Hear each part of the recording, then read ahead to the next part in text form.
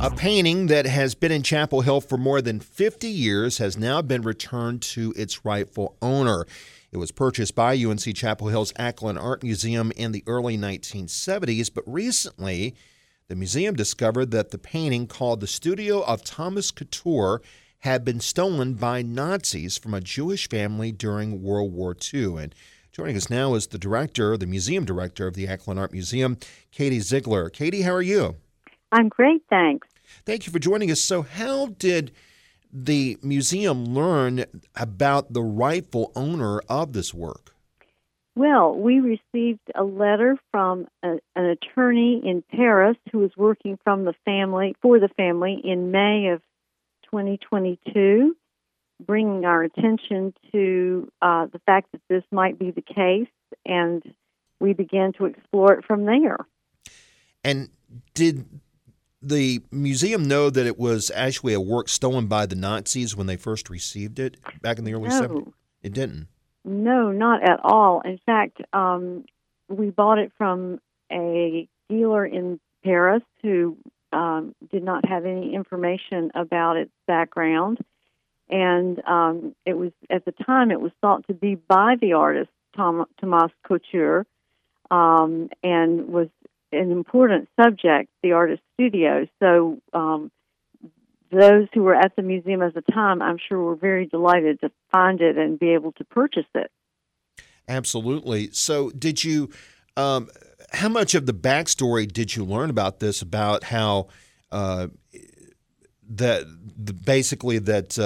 was a work that had been stolen from a family? Did the person who wound up getting it back inform you all about this? Well, the lawyer who originally wrote to us was mainly making a case, trying to talk to us about the dimensions of the painting and various attributes of it so that we could come to understand that the painting she was referring to was, in fact, the painting we have. It could have been another work by Couture, for example, that the family was looking for. As we interacted with her more, we learned a bit more about the family and the exact facts of the situation. But to tell you the truth, we learned the most when the family representative, Raphael Falk, came to Chapel Hill last week to receive the painting back in person. And I understand that this family has had several dozen, I mean, not just this painting, but over about 20 pieces that they've had returned to them. Is that from all over the country? Well, it comes from, ours came from an original collection of over 450 works of art that Armand Dorville collected originally. And so all of those were auctioned in 1942 by the family to try to get funds together to flee France while it was still possible to get out before the Nazis came. And unfortunately, the money for the paintings was taken away, and the family did not benefit from it at all. So they have now started this long process of trying to get back as many of the 450 paintings, sculptures, and works on paper as they can. And so far, as you say, about 20 have been returned, but all of them have come from European museums. They're just now starting to talk with museums in the United States, and the Ackland is the first museum here to have returned something to the family. That's pretty remarkable in the grand scheme of things, and this has to be extremely unusual, but you have to think that this was certainly not the only family that could have been impacted by the Nazis stealing artworks. Definitely.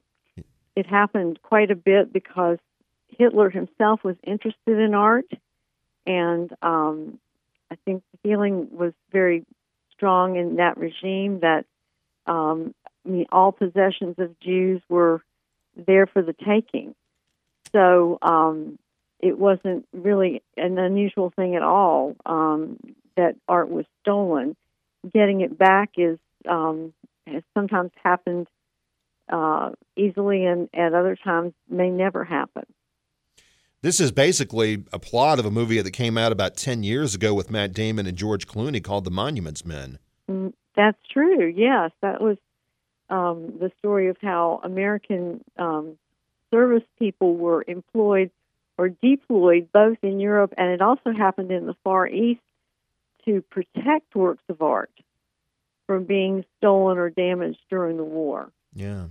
So it's remarkable that this happened. And I know it had to be tough to part ways with the painting which had adorned the Ackland Art Museum for over 50 years, but ultimately this was the right thing to do. Yeah, it's a painting that we use to teach with. We teach 10,000 undergraduate, graduate, and professional students at UNC every year using art, and calling ourselves the largest classroom on campus, even though we are a museum. So it was a painting that we did use a lot in teaching, and it was in 6 exhibitions during the 50 years that we had it in our hands. But as you say, as soon as we recognized that the painting had been stolen and that we did not have legal title to it, we wanted to do the morally correct thing and give it where it belongs. It's wonderful that you did that, and certainly this family is relieved to have this piece of work back, and hopefully they can get back as much of what truly belongs to them as they can. But, of course, again, it's scattered all throughout the world. Katie Zigler, the director of the Ackland Art Museum, thank you so much for sharing this wonderful and insightful story with us today. We appreciate it. Well, I'm so glad you were interested to hear more about it. Thank you.